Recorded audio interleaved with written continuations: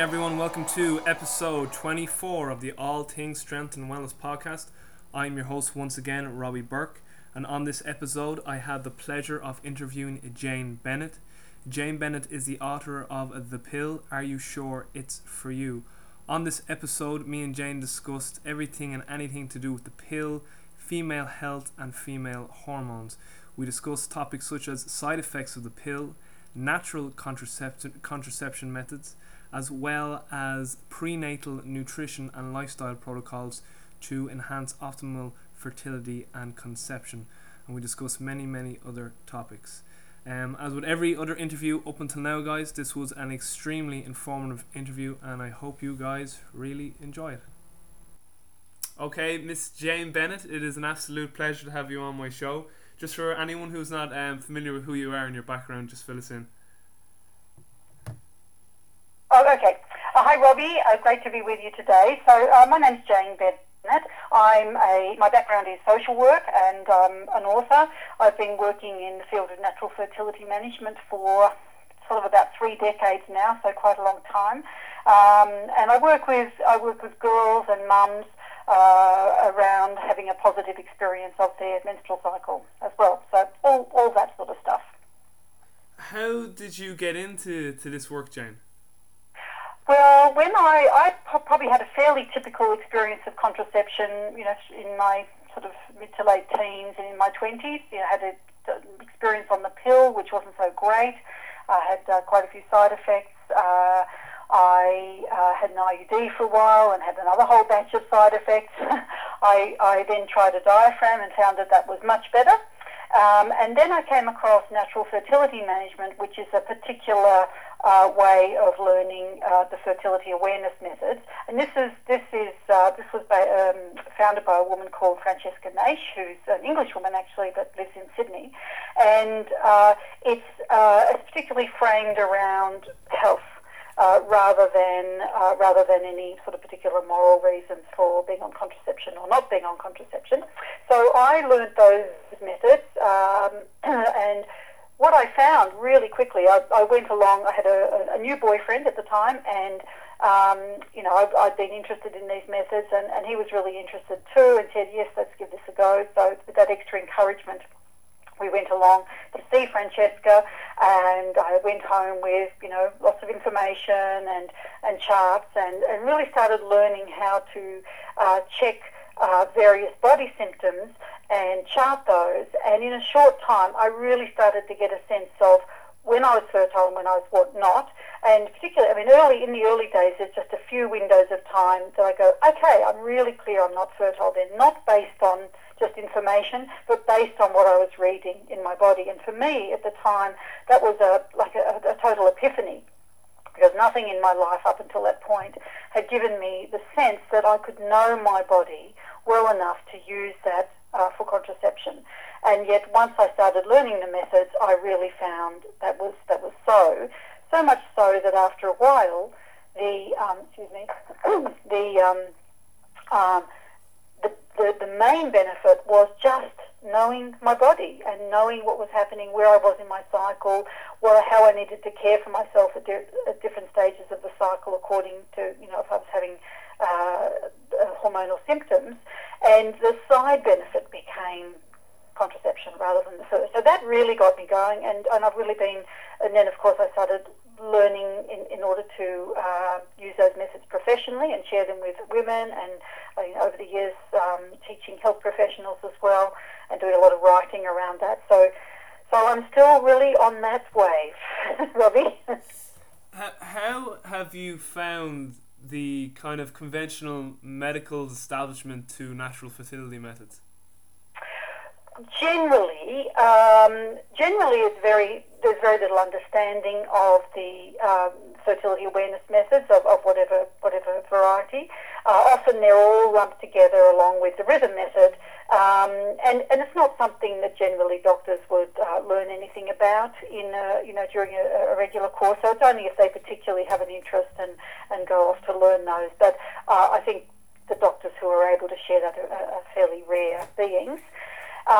So doctors tend to be much more conversant with drug therapy. That's one of their main modalities, and they're obviously they're much more inclined to prescribe one variety of the pill or another. So it does, for many women, what the result of that is that they don't really feel they're getting informed choice.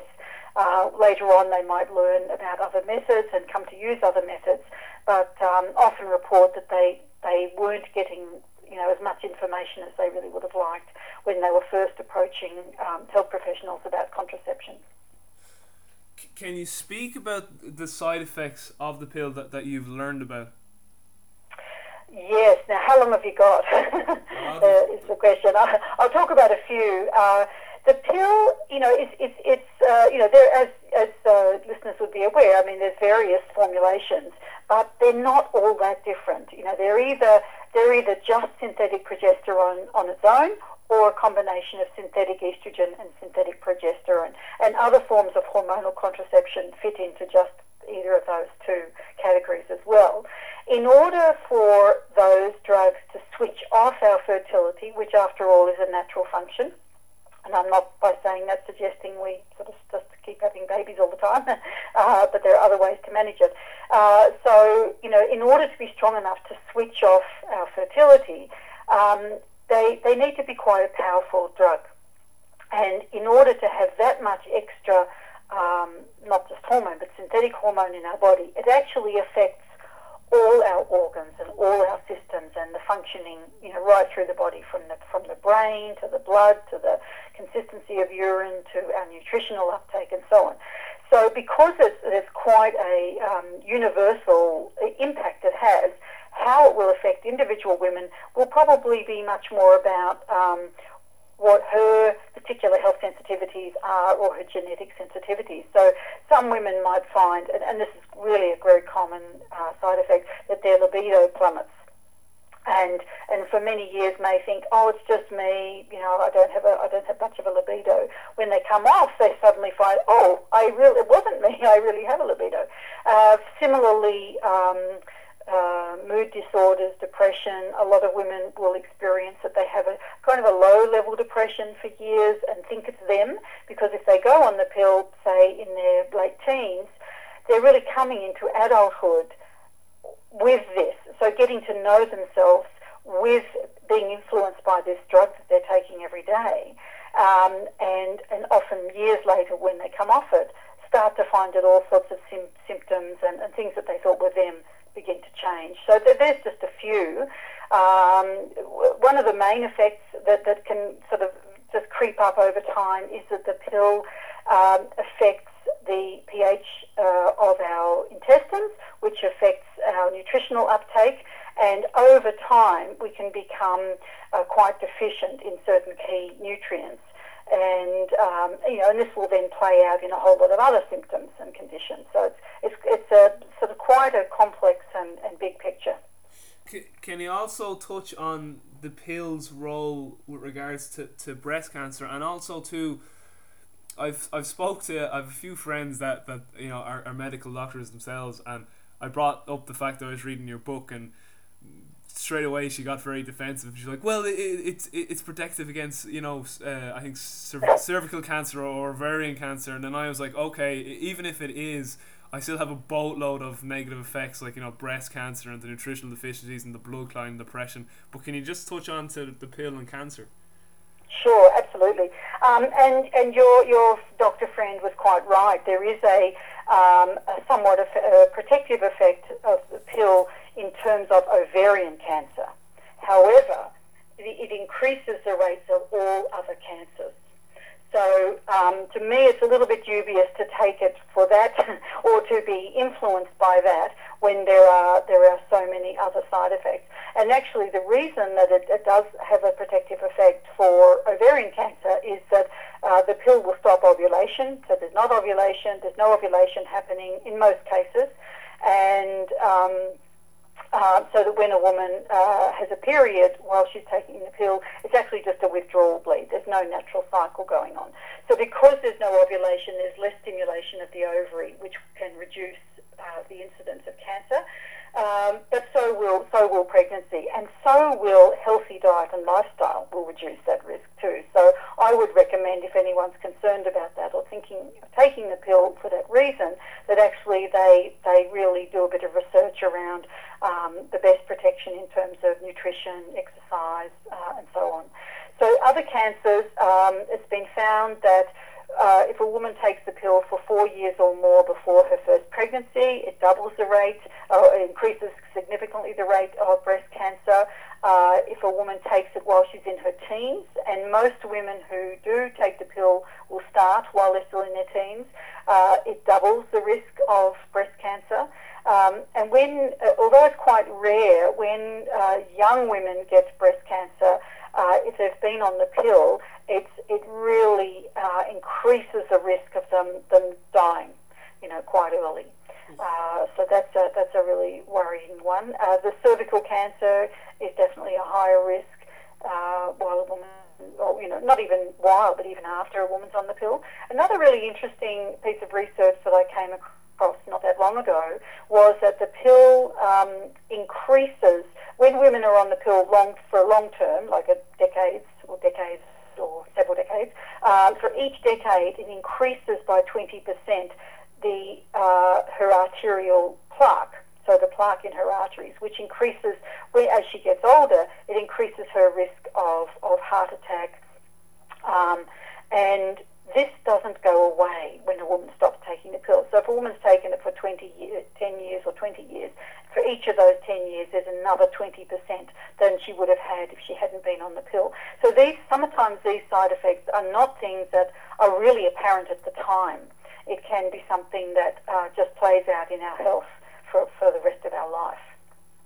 Okay, so you have a woman come to you and she wants to get off the pill.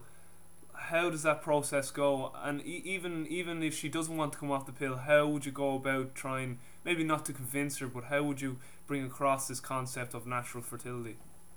Sure. Well, it depends. Of course, it depends on what her questions are and what her concerns are. My sort of primary position is wanting to offer women informed choice. So, if a woman chooses to stay on the pill or to be on the pill, and is fully informed of the risks and knows what side effects to look out for, and is aware of what side effects can be building up over time, then that is her choice, and she's she's able to make that. What I do, what does really concern me is the number of women that are taking the pill who aren't fully informed and possibly aren't even really aware of what's in the brochures in the pill. I'm not sure. I think you have do you know if you have little flyers in with the pill packets in Ireland? I actually, personally myself, I don't know. No, I would suspect you do. We certainly do here, do in America, do in England, Canada, and so on. So I'd be surprised if you didn't. Those little flyers, there was, in the 1960s and 70s, there was a strong push to have warnings with the pill because of, people were really discovering some very serious side effects at that time. So it's really important, at the very least, that women read those and take seriously what they read there. For instance, one of the side effects that you would read in those little flyers would be that if a woman experiences breathlessness, that for sort of not a really obvious cause, then that's something very serious on the pill, and it's important that she goes back to her doctor. Now, it's also important for a woman to know what that's signalling, because sometimes doctors don't pick that up either and may just think it's a flu symptom, because it can be a precursor to thrombosis. And I have known a woman that particularly comes to mind, a young woman who had no family history, no personal history of thrombosis, and actually died. And had a couple of months before she died, she had this breathlessness. Went to the doctor. It wasn't picked up. She was just given an antibiotic. But if it had been picked up, then she would be alive today. Can you speak about with regards to the natural natural contraception, how a woman can start to understand, her body temperature, moisture, and the position of the cervix and things like that. Sure, yeah. The main thing is there's a number of, the methods themselves are, very well researched, and really it's not brain surgery, it's not that complicated. And there's a number, as far as I'm aware, and I don't know what's available in Ireland, but there's quite a few different, methods of teaching this, different, schools of teaching these things. So you may have, very likely to have people there who are offering, it might be called natural family planning. You could Google that and you'd find a sort of a whole collection of them. The main thing is that they're effective when they're well taught, and during the learning phase, that there's real attention paid to learning those symptoms. And it does involve, during the learning phase only, charting every day. So it'll be charting cervical mucus, but that's just collected at the mouth of the vagina. It doesn't have to be right up at the cervix. Taking the temperature every day and also checking other secondary symptoms. But the primary ones are the cervical mucus and the temperature. And through that, and through looking at those charts as they take shape over a month and over a few months, a woman can get very clear about what the signals are for ovulation, what the signals are when her cervical mucus is starting to become fertile, indicating that in a few days she will ovulate. And of course, it's key to know beforehand, because it's not going to help you practice contraception if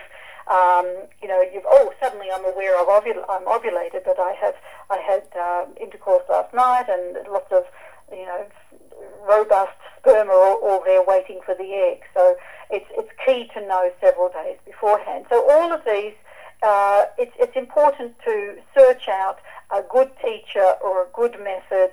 It can be done with just books, but just to do it thoroughly. And one of the things I often say to women, because understandably a lot of women are really concerned and they don't want to have an unplanned pregnancy, is that no one needs to take a risk, because it's only when you're confident that what you're seeing is the infertile time, that when a woman sees that and feels that, that's usually when she really knows that that's what's going on as a result of her learning process. So women can use, during their fertile times, they and their partner they've got a whole bunch of choices. They can practice abstinence, they can use barrier methods, and I would always recommend a good spermicide with a barrier method, or they might use alternate sexual practices that aren't going to risk a sperm meeting a nice, healthy, fresh egg. Can you just said the word spermicide there. I found the spermicide recipe in the book very, very interesting. Just for people who don't know what a spermicide is, could you just elaborate on that? Sure. Well, it probably is a word. It's probably a little bit self-explanatory, but spermicide is some substance that will kill sperm, and some are more effective than others. And we have natural means of doing this too. Interestingly, a lot of the time the vagina itself is somewhat hostile to sperm. So sperm that are through a barrier method, say through a diaphragm, are held in the vagina, will die quite quickly anyway. But a spermicide, there's various commercial brands on the market, and I don't know what's available in the shops there, but there's for those who may be a bit sensitive to the chemical varieties, they should be able to get online. There's a natural spermicide called Contragel, spelled as it sounds, and that a lot of people are finding that much better to use, if they're sensitive to spermicide. Can you speak about IUDs and their effectiveness, and is there any side effects with IUDs? Yeah, IUDs, they in the old days, in my experience of an IUD, it was long before they had an IUD. Now you can get IUDs that release a synthetic progesterone, so that it increases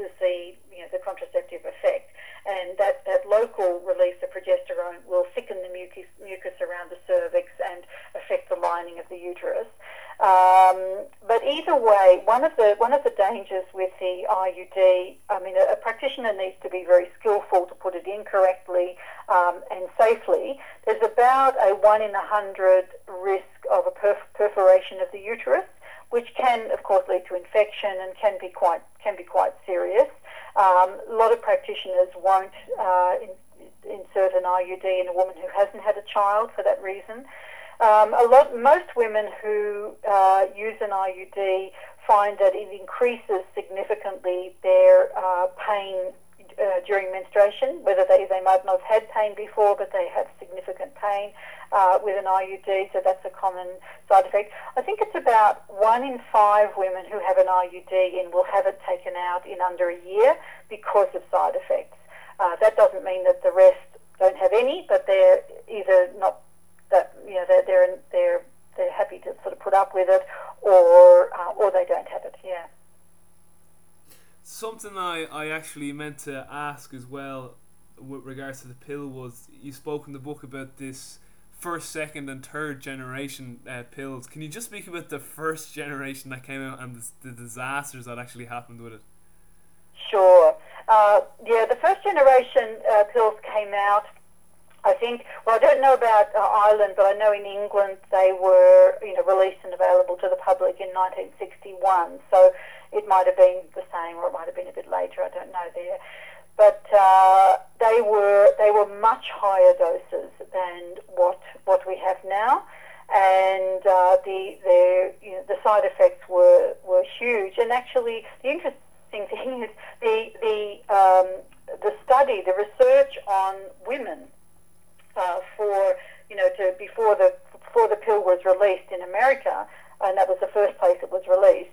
The research was done on a group of Puerto Rican women, 132 women, and these were women who were, you know, they needed to be known to be fertile, so they had at least one child, and of course they were in their fertile years, so not older women. Even though two of those women died during the study for no known causes, but no one checked what that was. They were just sort of taken out of the study. And so the only thing they were really testing was the contraceptive effectiveness, and it was fairly effective. So then it was released onto the market. So it was pretty, you know, as far as checking for how side effects and how safe this is, you know, it was real cowboy times. And it was only through women and medical professionals putting two and two together over the next decade or so that they became aware of mysterious deaths taking place and permanent disability that many women were experiencing. So because of the pill, and that gradually they developed a bit of a picture of what some of these side effects were. So they weren't discovered in the testing phase; they were discovered in the let's roll it out to the general public phase. You made a great point in your book, or an analogy really, about life having cycles and rhythms and a balance basically. And you spoke about the circadian rhythm and saying our day-night cycle, and if that went out of balance, like we started sleeping at wrong times and whatnot, most people would clearly think, oh well, that's obviously not good, messing with this cycle. And then you kind of said, well, how can it be good to mess with your own natural cycle by taking detrimental contraceptives for long periods of time? And I actually had another friend who does psychology, and she said that she read a paper that said, women should be able to stay on the pill for their whole lives with no effects. And my only answer, and I never argue or like, I'm always open to everyone's opinion, but I just said, to me it's illogical to stop something that naturally happens. So what would your take be on that? Well, I completely agree with you, of course. And I think the menstrual cycle and menstruation itself have had a really bad rap for several thousand years. So in generally, and that's changed shape over time. However, we're at a point now where we see the menstruation and the menstrual cycle as something unnecessary, as unimportant, except for those 2 or 3 times in our life where we might want to conceive and have a child. So for the average Western woman, that means 99.5% of her cycles, her menstrual cycles, are seen as, particularly by perhaps the people who did that study you mentioned, or many in the medical profession, seen as something useless, something that's a waste, something that's unnecessary. Now, and very little research has been done about what this whole cycle is in itself, not as something to do with conception, but as a natural rhythm for women. And there are some people now starting to do research and starting to find a number of protective factors in having this natural cycle. From another point of view, one of the things that really concerns me is when young girls are starting to go through puberty and then starting to menstruate, if we as a society or as a community or as a family or a school or whatever they're involved with, or media for that matter, have a negative or shameful or hidden, secretive sort of unvalued view of the menstrual cycle, I believe this has a really intrinsic effect on girls' self-esteem and body image, because as women, we have, we might have, somewhere between 350 and over 500 cycles in our lifetime. We spend 6.5 to 7 years actually menstruating, and yet if we treat this as something, useless and something bad and something not to that we want to get rid of, it really has a very profound effect on women's psychology, I think. Why do you think there has been such a negative mindset towards menstruation, and then what do you think could be done to change this mindset? How do you think we could teach women, and particularly the younger women when they start to menstruate, to embrace their period? Well, the first part of your question is enormous, and I think there's room for a PhD in that. It's been around a very long time. It's probably a very much a part of the whole patriarchal system of religion and politics and all this sort of thing that has devalued the processes of a woman's body. And of course, there are cultures that have really celebrated and revered fertility for its own sake, not just about having as many babies as possible, just for fertility for its own sake. And the process of a girl having her first period has been celebrated in many societies. So it is something but I can't just in a brief conversation go way back and figure out all the whys. They're just a few little ideas. But the what I think is important for us now is to realise it's not a neutral thing. It's not a level playing field. So for girls, it's important not just that we give them what I would call the plumbing information about their reproductive organs and about menstruation, but really look at what it is emotionally, to be able to present a very positive view. And I don't mean a Pollyanna kind of view, because we all know, a lot of women, and most women at some time might have some menstrual difficulties. So I'm not saying to pretend that's not so, but it's important to realise that's not menstruation itself. When we have those difficulties, it's a health issue, and it's indicating stress, it's indicating hormonal imbalance, and it's indicating that we need to attend to our health. So I do believe it's very important to be able to support girls in understanding their bodies, in understanding how to care for themselves, in appreciating just these miraculous processes that happen within our bodies, and that the menstrual cycle is of value for our health, for our psychological and spiritual and emotional well-being as a cycle, and to get to know ourselves and how we are and how to look after ourselves at all different stages of the cycle, and that we will be different at different times and we'll have different needs. So rather than feeling like I've got to be always up and productive and out there, and when I don't feel like that, something's wrong, it just means that we have times in the cycle where we feel we might feel more quiet, we might need to be more nurturing of ourselves. Can you just, for the listeners, just give a basic explanation or overview of a woman's cycle, or what the general sort of, what the general sort of, because every woman's cycle is different, but what the general sort of idea of the cycle should look like? Sure. Just the average process. Okay, so there's lots that we can talk about. The hormonal aspect of the cycle. We can talk about what's happening with the uterus during the cycle. We can talk about the ovary.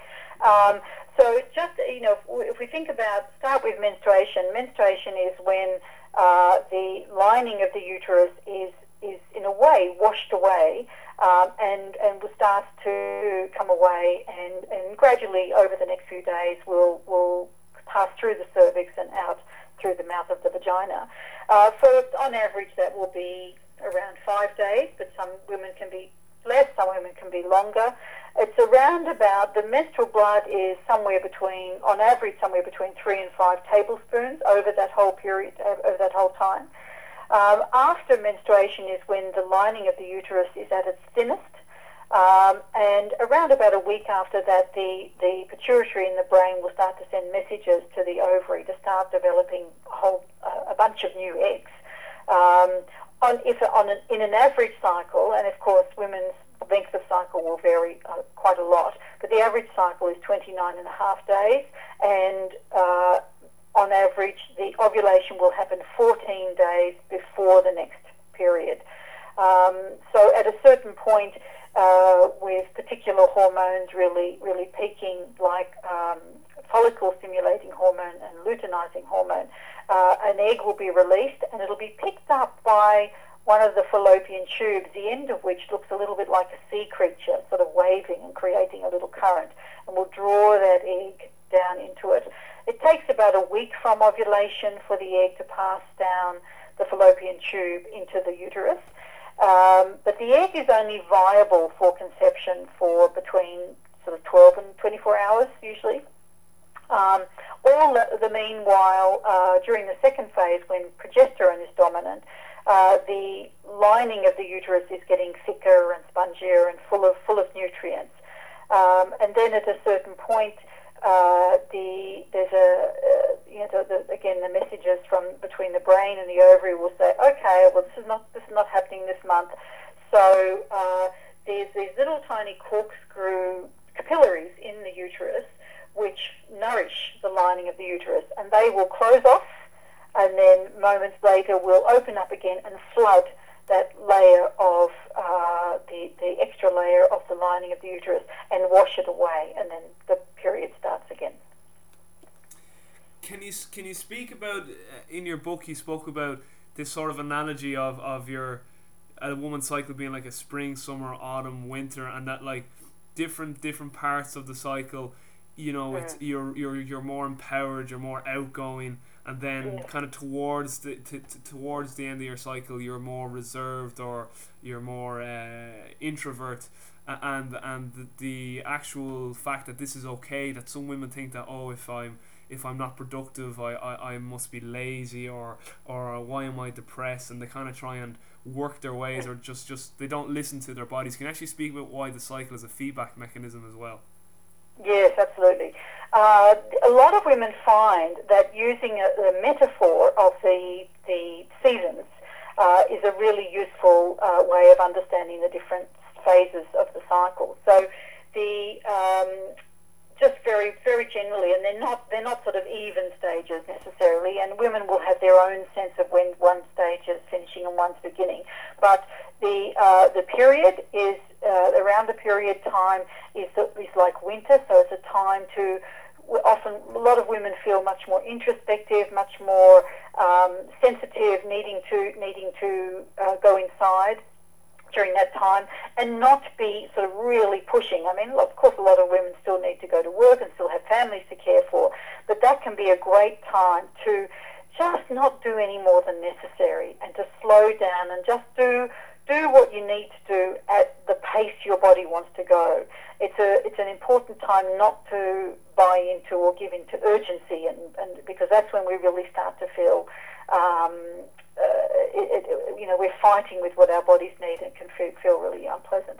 After menstruation is coming into spring, and that can, for a lot of women, that can feel like a time of feeling new and fresh and kind of just coming out of that sort of cave of winter, if you like, with new energy. It's a good time, a bit like the buds and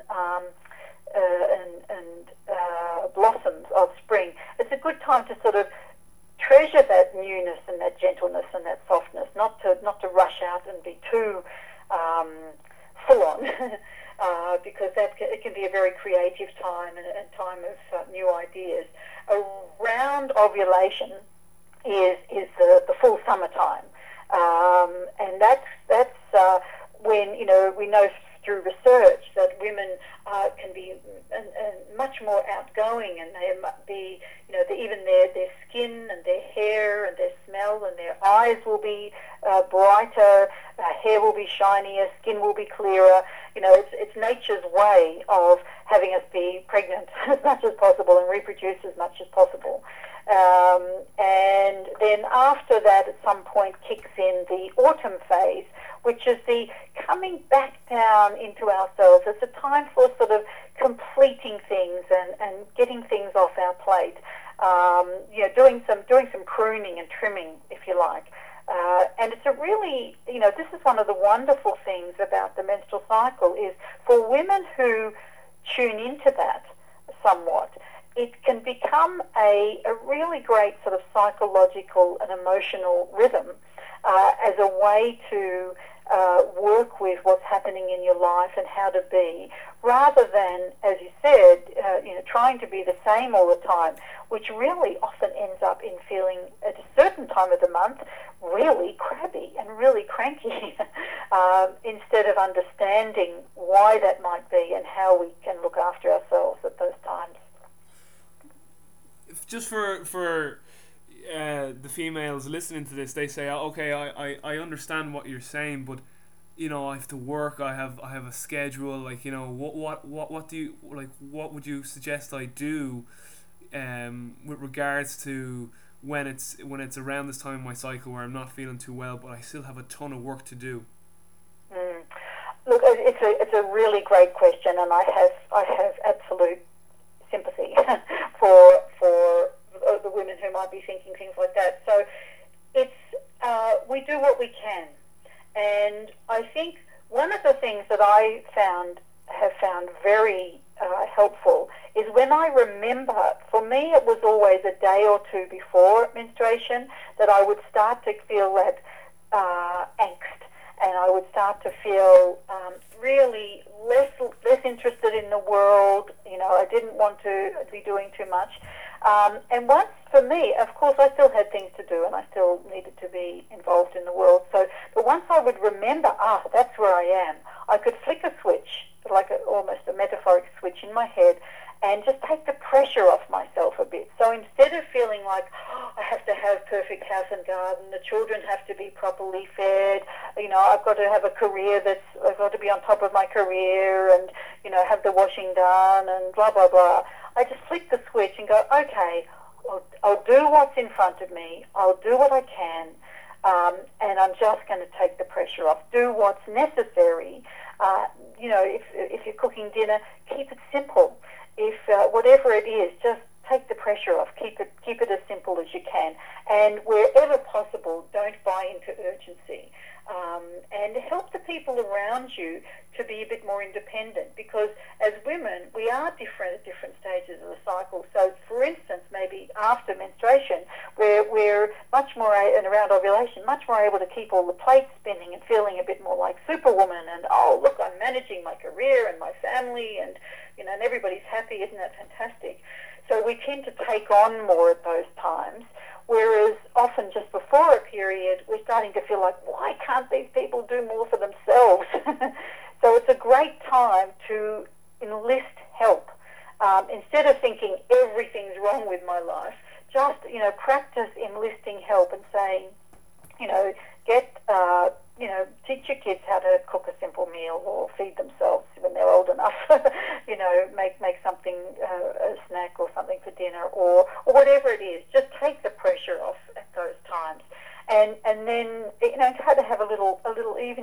ahead, have a little holiday. I think a lot too, and again, I'll get your opinion on this, is that I suppose, particularly in the 20th century, where there was this sort of feminine like movement, that women wanted to be seen as equals in the workplace with men, and that was probably a contributing factor to contraceptive and taking the pill, because it was getting in the way of maybe their careers, but then it probably put so much stress and strain on their health as well that it probably was detrimental to. What would your take be on that, Jane? Yes, look, I think the pill, we often hear about people talking about the pill as one of the greatest inventions, great icon of sexual freedom and women's liberation. And I can certainly see how that can be perceived that way. But of course, the truth is much more nuanced and much more complex. And yet, the appeal of a magic pill that will take care of all this is very strong. So, but the truth is, we need to be looking at, what are my needs, what's going to work for my health and my life, and be informed. And that's an ongoing project, really, isn't it? It's something we do throughout our lives. So, if for women and for men and for their partners, if you're at a stage of life where you're practicing contraception or needing contraception, make sure you're informed. And unfortunately, at this time, it's not always easy to get the information you need. So persevere. If you're just hearing from people that are giving you or speaking to some health professionals that would just give you a very narrow view, let's say, and just really trying to sell one kind of contraception, you might need to search a little bit further. But there's lots of great stuff on the internet, and certainly my book, The Pill, Are You Sure It's For You, has lots of information and lots of links to other great work as well. Okay, let's get into the discussion then of some symptoms women experience, so PMS, and then let's get after that we'll talk about endometriosis and fibroids, PCOS. So we'll start with PMS, and as you kind of alluded to in your book, it's the butt of all jokes with regards to men towards women. Oh, she must be on her period or whatever. So can you just start with PMS, why it happens, what can we do for it, and then we'll talk about the other symptoms as well. Yeah.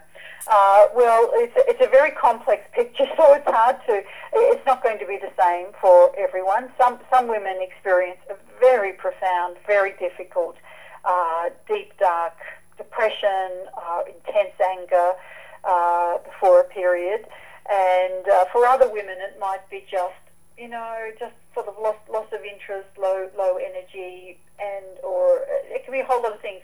There's a huge list of symptoms that can be called premenstrual symptoms. But usually, the important thing to know is that in almost all cases, it can be treated really quite effectively. It just needs to be understood. And the kind of therapies I would recommend, if you have a good naturopath who can look at nutrition, herbs can be great, traditional Chinese medicine, acupuncture can be great, homeopathy can be great, yoga can be fantastic. It's just finding a good practitioner that you relate to. And sometimes it can be something quite simple. Sometimes I've known people that just practice daily a very simple yoga posture, just sitting with their on the floor with the soles of their feet together and their knees splayed out. You can sit and watch TV like that, but that can make a huge difference. But it depends. Everyone's going to be a little bit different. What works for them. Yeah, I like there's a part in your book where you talk about these two types of positions, these two particular yoga poses that really help with PMS symptoms. What about I know a few girls with like PCOS and endometriosis. What would you recommend for these women? I know, of course, again, it's going to be individual, but would you have sort of a general guideline like nutrition and lifestyle? Obviously, would be absolutely huge. What else would you suggest for these ladies? Yeah, well, again, it's a complex picture, and I'll speak about them both individually for a moment. Polycystic ovarian syndrome is quite common, and as it sounds, it's to do with having sort of multiple cysts on the ovaries, which will change the hormonal profile of a woman, and it will affect her cycle, affect her fertility, often a whole lot of other things in her system. One of the conventional ways of treating it is often the pill itself. It's seen as a way to regulate the cycle. Now, of course, that's really a misnomer because it wipes out the cycle and just replaces it with a withdrawal bleed. So the pill does not treat PCOS. And there are many doctors these days really starting to turn away from that as a treatment and looking at other ways to help women with PCOS. I do know that a skilled naturopath who has worked with women's health can make a huge difference to the polycystic ovarian syndrome. It's not something that can happen overnight. It does take time. It's herbs, lifestyle, diet, and so on. But it certainly can happen. A lot of women have had great results and relief from that. Endometriosis is a whole other syndrome, which for those listeners who don't know, it's where the type of tissue that lines the uterus is called the endometrium, and where this type of tissue is growing outside the uterus in the abdominal cavity, and sometimes that can and it will respond hormonally and bleed hormonally like the lining of the uterus. For some women, they can have that with no, not be aware of any symptoms. They may not have pain. It can affect fertility, however. And for other women, it can be extremely debilitating and very painful. And for a lot of women, sort of somewhere in between. There's a lot of ways of treating this with conventional medicine. It may be treated with laser therapy, surgery of various kinds, and that can have varying degrees of success. Again, a skilled sort of naturopath or traditional Chinese medicine practitioner can also be helpful with that. But it's, again, it's not something that's, if a woman is experiencing, full-on endometriosis, it does take some time and dedication to be able to make a difference. But natural therapies, under the guidance of a skilled practitioner, an experienced practitioner, are really the only way to make a lasting difference with that condition too. Can you just get into your philosophy with regards to nutrition and lifestyle, not even just for menstrual health, but just health in general? What's your take on nutrition and lifestyle? Oh, you ask really big questions, don't you? Well, look, I have to say at this point, I have worked in my life as a in a way, allied health to naturopaths and natural health practitioners, but I don't run a clinic myself. So it's really only my observation and what I've absorbed over the years. I think what I would encourage people to do is, whether they're just trying to maintain and support well-being, good health and well-being, or whether they're trying to treat particular conditions, it's really important to be our own, as far as possible, become our own expert and go to health practitioners as people who are going to help us do that. I think, at the end of the day, we are the ones who know our own body best and what it's like to live within this body. So I would encourage people to be as informed as you can be and find the modalities that work for you, the practices that work for you that help your health. And as I said earlier, this is always going to be a work in progress because life changes, our bodies change. We go through different stages of life, we age, and we're going to need to learn new things to care for ourselves. So I think having an attitude, rather than talking about particular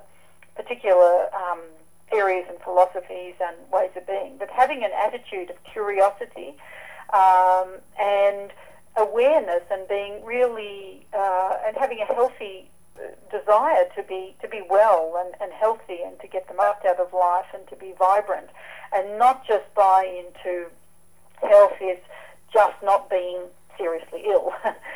That's just being alive and surviving.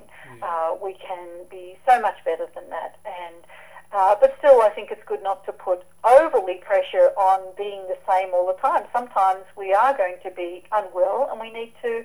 That can be a signal to take care of ourselves and slow down a bit and listen to our bodies and what it needs. The kind of recurring theme throughout your book was these sort of testimonials from women who were like, you know, I used to have terrible periods and I used to see it as a nuisance, and then they're like, but I'm so happy now that I've learned all this stuff, and now I embrace it and I really enjoy it, and I've really become more creative, and just in general they just feel so powerful being a woman and embracing being a female. Can you just kind of touch into that? Yeah, well, you've said it really. It's for a lot of women, or all women I know, who take the time to get to know their cycle. And by that I mean it's not just a book knowledge of what the cycle is, but pay attention to how do I think and feel about my period or my cycle. And just observe that, and why do I think those things? Why do I feel those things? Just take the time to observe what that is. After all, you know, we women are cycling for 35 to 40 years of our life. So it's rather than treat it as something just we want to put behind us as quickly as possible. Actually listen to it, and then after that, look at how we can befriend our period and our cycle, and that will be very different things to different women. For one woman it might be just taking a little bit of time off and having a slow bath on the night she gets her period, or something else, or just generally slowing down a little bit, or not wearing heels to work on those days. It's really very personal, but looking at how can I befriend this time of the month for myself. And after that, it can be really exploring what, if I do have some symptoms, really finding out how can I look after myself. What are my needs during those times? If I'm having sort of recurring troubling symptoms, getting the help I need to make a difference, to experience that in a healthy way, because it's not necessary to have major menstrual problems. It is an indication that something is out of balance in our bodies. There was something also very, very interesting in your book about when a woman is having her period, has just finished her period, she gets this bout of depression, and you said it's kind of the body, or it's this sort of thing that I had the opportunity to have a child and I didn't, and it's kind of like that opportunity is now lost. Can you just, that was a very kind of, when I read that I was like, geez, I never really thought about that. Can you just maybe touch on that for the listeners? Yeah, sure. And certainly for women who are wanting to conceive, that is exactly what a period will represent. It's like, another lost opportunity, another lost, and there can be a strong, as you can imagine, there can be an incredibly strong yearning for a child and for a pregnancy for women at those times. So it can be, for some women, really very distressing when they get their period at those times. And just about another 2 or 3 questions, Jane, and then I'll let you go. I was asked by a friend just to ask. I don't know if you have any information. You might be able to point her in a direction, or myself, because I'm interested too. But what are your take on hysterectomies? Well, I think research has shown that the vast majority of hysterectomies that are taking place are not necessary, are not life-preserving, and often they're done, they're done in a bit of a gung-ho way. Well, there's a bit of a problem, let's whip it out. Rather, again, I think it really ties back into the general kind of attitude toward menstruation, the menstrual cycle, the reproductive organs, women's reproductive organs especially, and seen as unnecessary once a woman has had her children. And rather than, actually really observing what is this? What is it at these other times? And it can, for a lot of women that have experienced that, it can be really quite distressing. At the same time, I would certainly have to acknowledge, I would never recommend for women who really are having great difficulties, and this is going to make a difference and an improvement to their life. That's their choice to make, and we're lucky we have these options. But I also am aware there's a lot of conditions that a uterus may be taken out for that really could be helped with exercise, with yoga, with herbs, with diet and lifestyle changes, without needing to resort to really major surgery. And my my personal philosophy would be, where possible, avoid major surgery. Could you touch on menopause too, Jane? How could women make the transition to menopause much easier? Great question. And of course, women vary enormously in how they experience menopause. For some women, they just sail through, and it's not a big deal. And for many women, they're plagued with really difficult symptoms over a period of years. One of the things I would say helps enormously is, what we were talking about before, is attending to the cycle in the years while you still have a cycle, because that's a way of listening to, what do I need? What's happening for me now? Even within a busy life, there's always a bit of wriggle room. There's always a bit of room to ask a question and make some choices to care for ourselves. And we're not generally trained to do that. We're all still somewhat products of the Victorian era and very strong ethics that say you've got to push on and push on and push on. And this has an effect on our bodies, and particularly for women around menopause, is that's how they've been functioning, and it's very easy to do that, and we get a lot of rewards for doing that in a way. Our body really starts to complain around that time, and we can be very tired. It'll increase the hot flushes and depression and other serious effects that we might be having from menopause. So if a woman hasn't started to take the time to just listen to her body, what do I need? What realistically can I give myself to take care? Earlier, it's a time when her body will really be trying to give her that message loud and strong. And that doesn't mean spending the day on the couch every day. It can mean, changing some lifestyle habits. It might be changing a diet, but it also might be getting to bed earlier and having more sleep or more rest or more walking in nature. It's really whatever is necessary for each woman. It's really variable. Another thing that's, I think, emotionally women need to be really careful of during menopause is it can be a time if we really become aware of what hasn't worked in our life or what isn't working, and these might be big things, they might be middle-sized things, they might be little things, and there's a real danger of becoming bitter if we entertain these things for too long.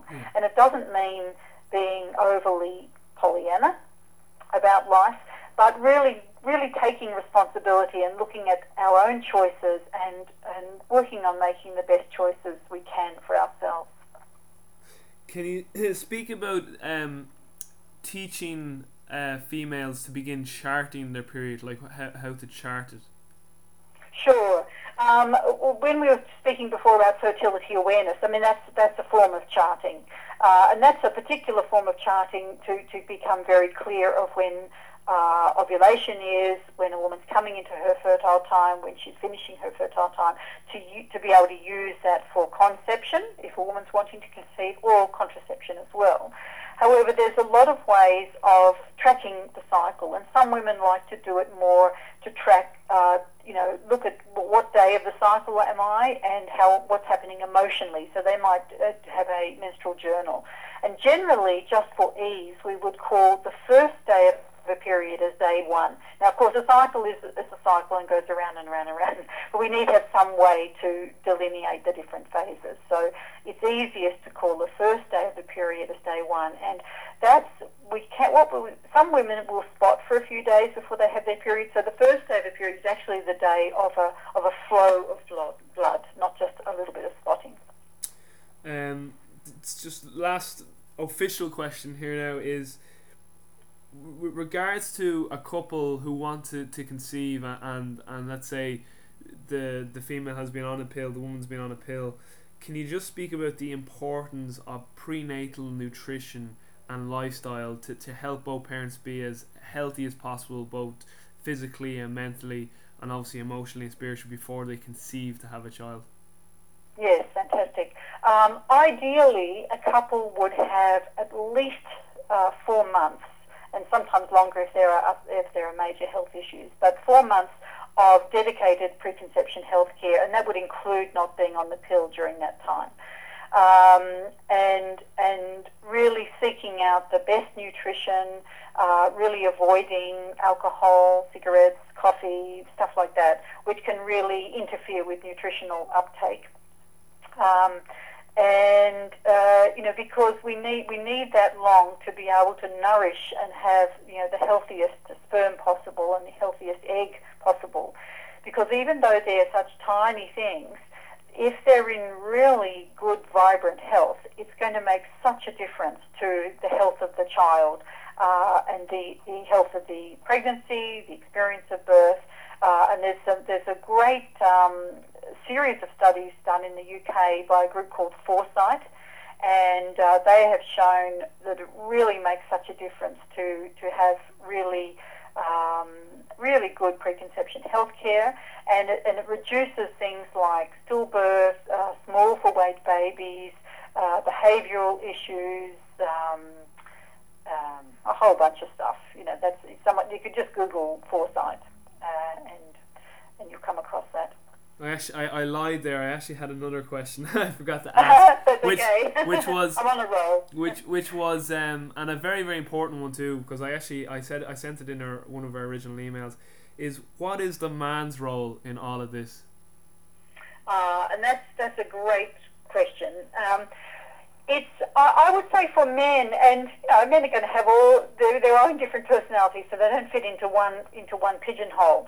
But it's also good to be as informed as possible, and to be willing to really share the decision making and the responsibility for contraception with their partner.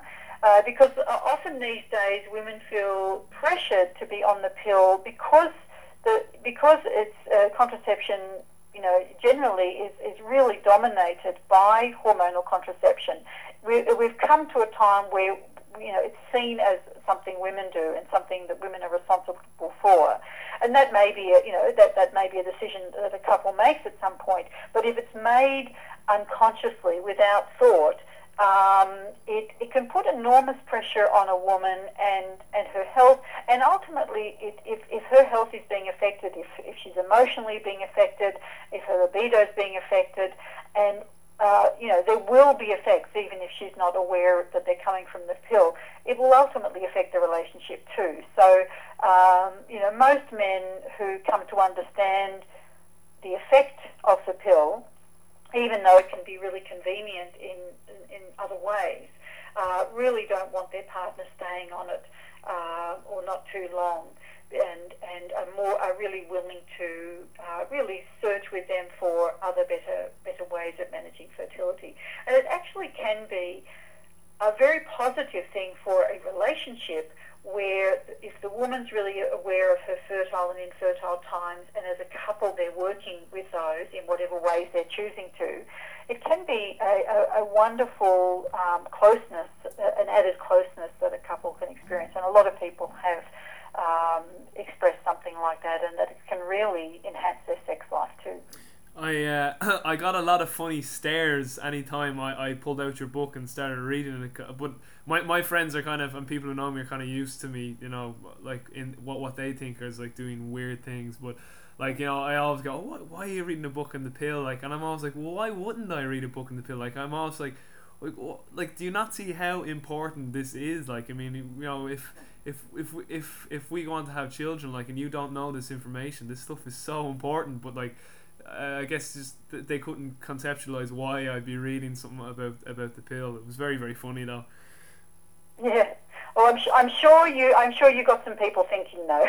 Yeah, true enough. Jane, last question is just with regards to resources. What are good resources out there? You know, websites, books. Is there any DVDs? Obviously, the Natural Fertility Method by Francesca Nash is one.